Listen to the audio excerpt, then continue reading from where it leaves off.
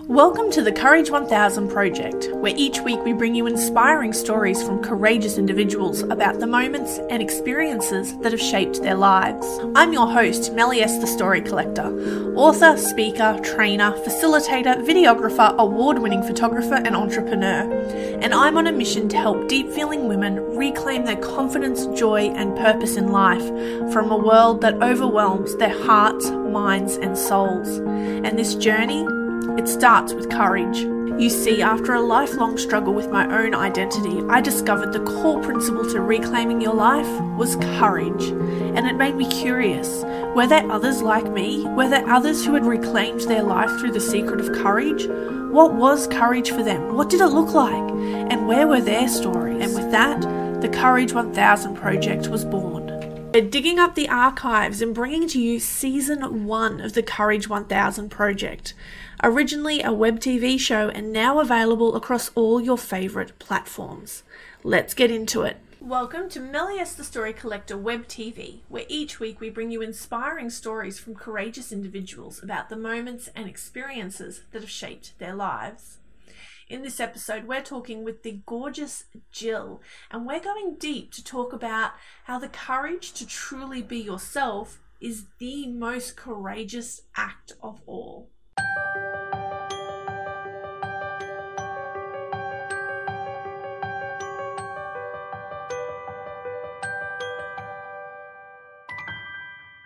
For the longest time, I felt that things were my fault, that if things didn't go right in my life, it was something that I had done. And if people were mean to me, that it was something that I had provoked them to do. And recently I've realized it's almost like I've been let off the hook, because I've just come to understand that the way people act, the things that they say and do, are actually nothing to do with me. And even their opinions of me are nothing to do with me. And when somebody is being unkind, it's because of stuff that's happened to them in the past, or their thoughts, or whatever's going on for them in that time. And so I have been brought to tears so many times over the past, I guess it's been 6 months now, by the way people have been showing up, and the kindness and the generosity, and just awareness and knowledge that people who are coming into my life have had. And I think that, and you and I have known each other a few years now, I think that I had to go through so many things to learn that life doesn't have to be a struggle. Life doesn't have to be hard. And so what I hope by sharing some of the stories of things that have happened is that other people who may be in it right now, sort of wading through the mud, please know that it does get better, and that you can get through this, and you've totally got this, and that things change really quickly.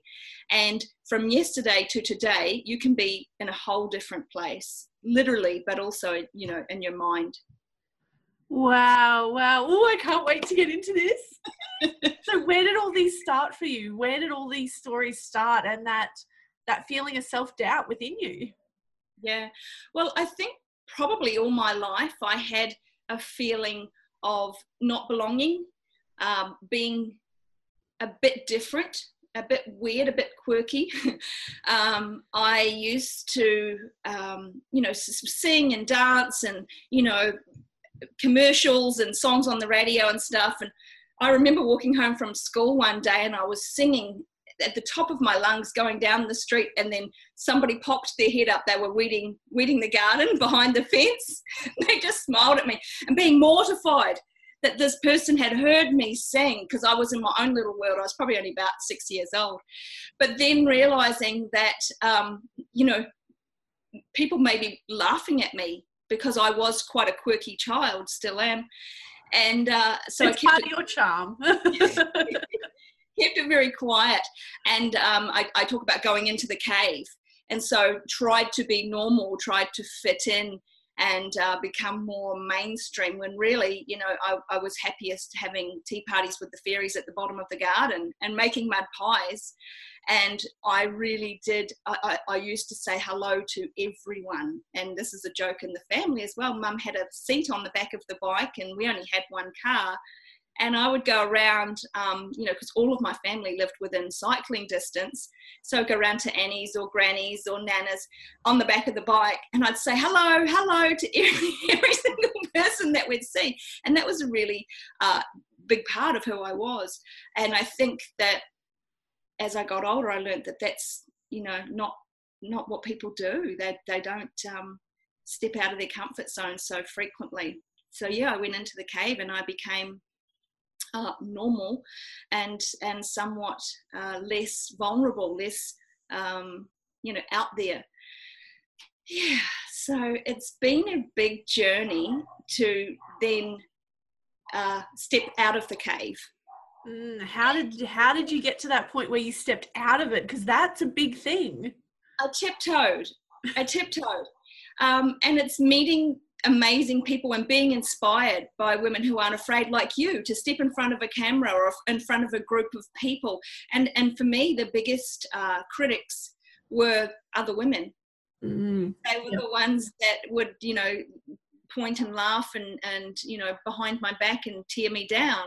And so for many years, it felt much safer just to stay small and obedient and silent. And am I allowed to swear, Melly? Yeah, go for it. And then I just thought, fuck that. I've got things to say.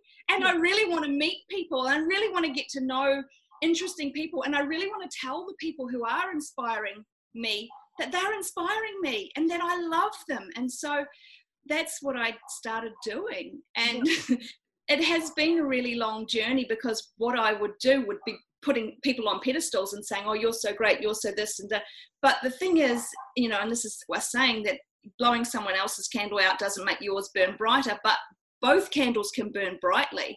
Yes. You don't have to make yourself small to make somebody else feel bigger. I love it. I love talking to you. I always get so inspired. Well, I think it's really simple.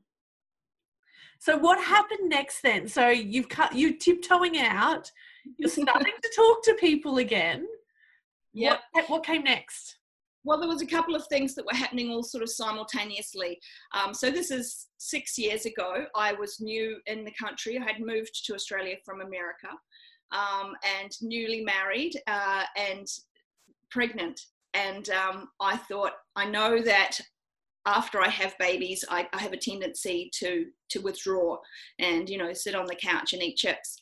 And I thought, that's not going to serve me or the rest of the family. So I really need to put myself out there. And so I started a red tent and facilitating women's circles, which was really scary because, who was I to do these kinds of things when there was probably people that knew so much more, and I wasn't from here. So I started doing that, and really I just kept going. I didn't stop. And I think consistency is key. And I am fairly methodical in my behaviors and patterns. And so just not quitting. And even though, and I've spoken to you about this before, that little voice inside my head was saying, who do you think you are? I just said, no, I'm just going to keep doing this, just going to keep showing up, just going to keep being me. And hopefully people will like it. And if they don't, I still get to go and do this fun thing. And so, yeah, that was 6 years ago, and more, it has been tiptoeing. And so now I'm fully out of the cave now. I'm out there. I'm making the videos. I'm, speaking in front of large groups of people. In fact, I'm doing it regularly. And I think practice is definitely the key to getting more confident. And also not dwelling on the little things, because if we're striving for perfection, it just eliminates all creativity. It stops it in its track. It eliminates fun. If you're trying to be perfect, there's no fun. There's no spontaneity.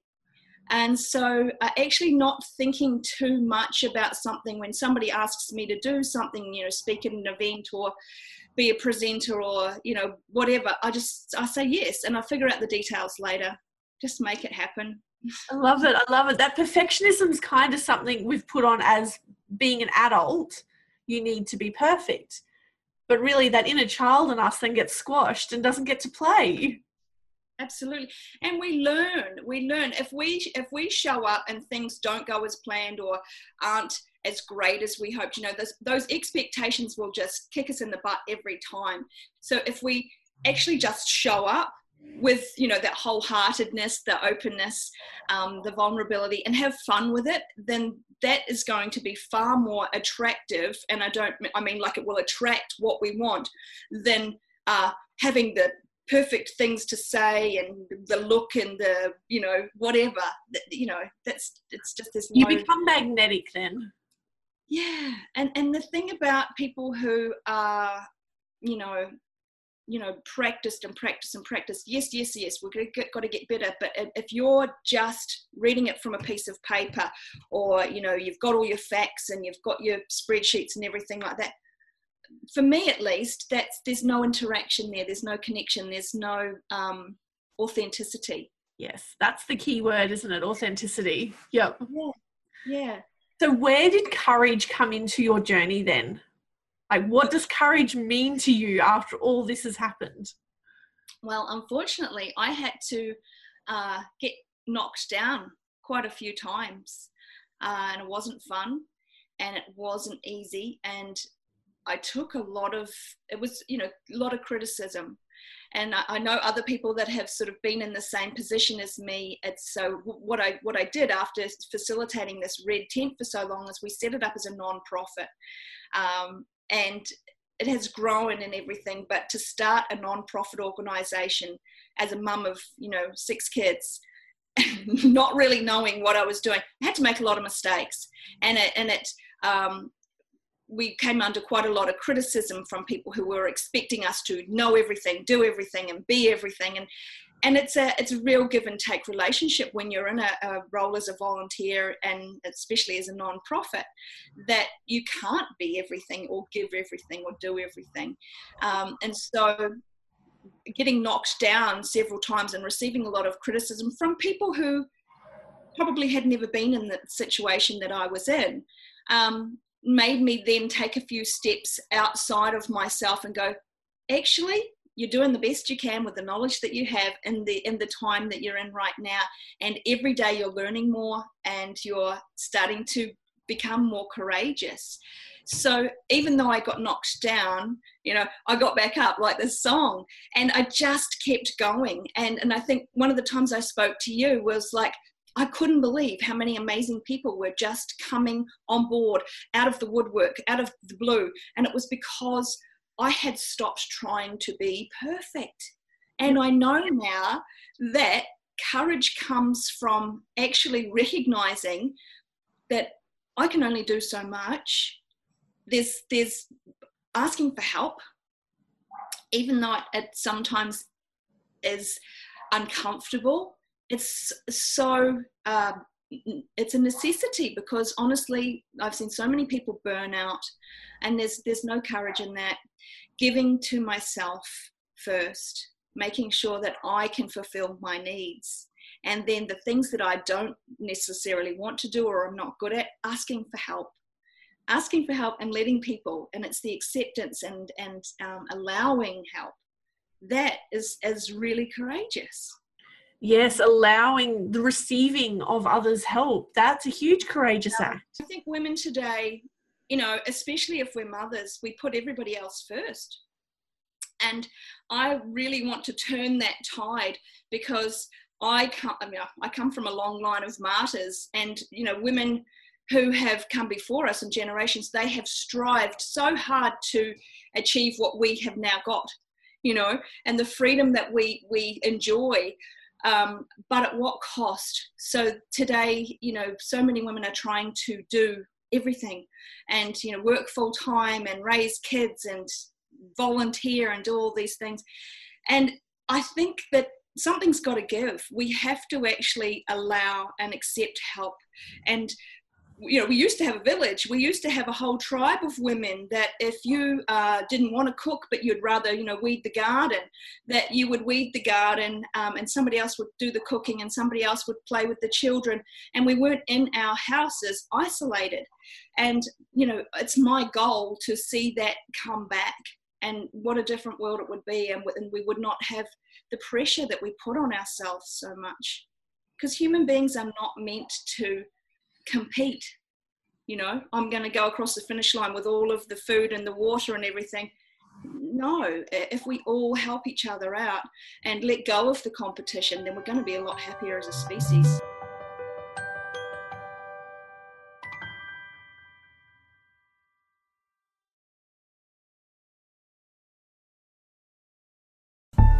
If you are feeling stuck and overwhelmed right now and are struggling to find your courage, jump over to mellies.com.au to claim your free personalised insights and discover the 3 things you need to know to reclaim confidence, joy and purpose in your life.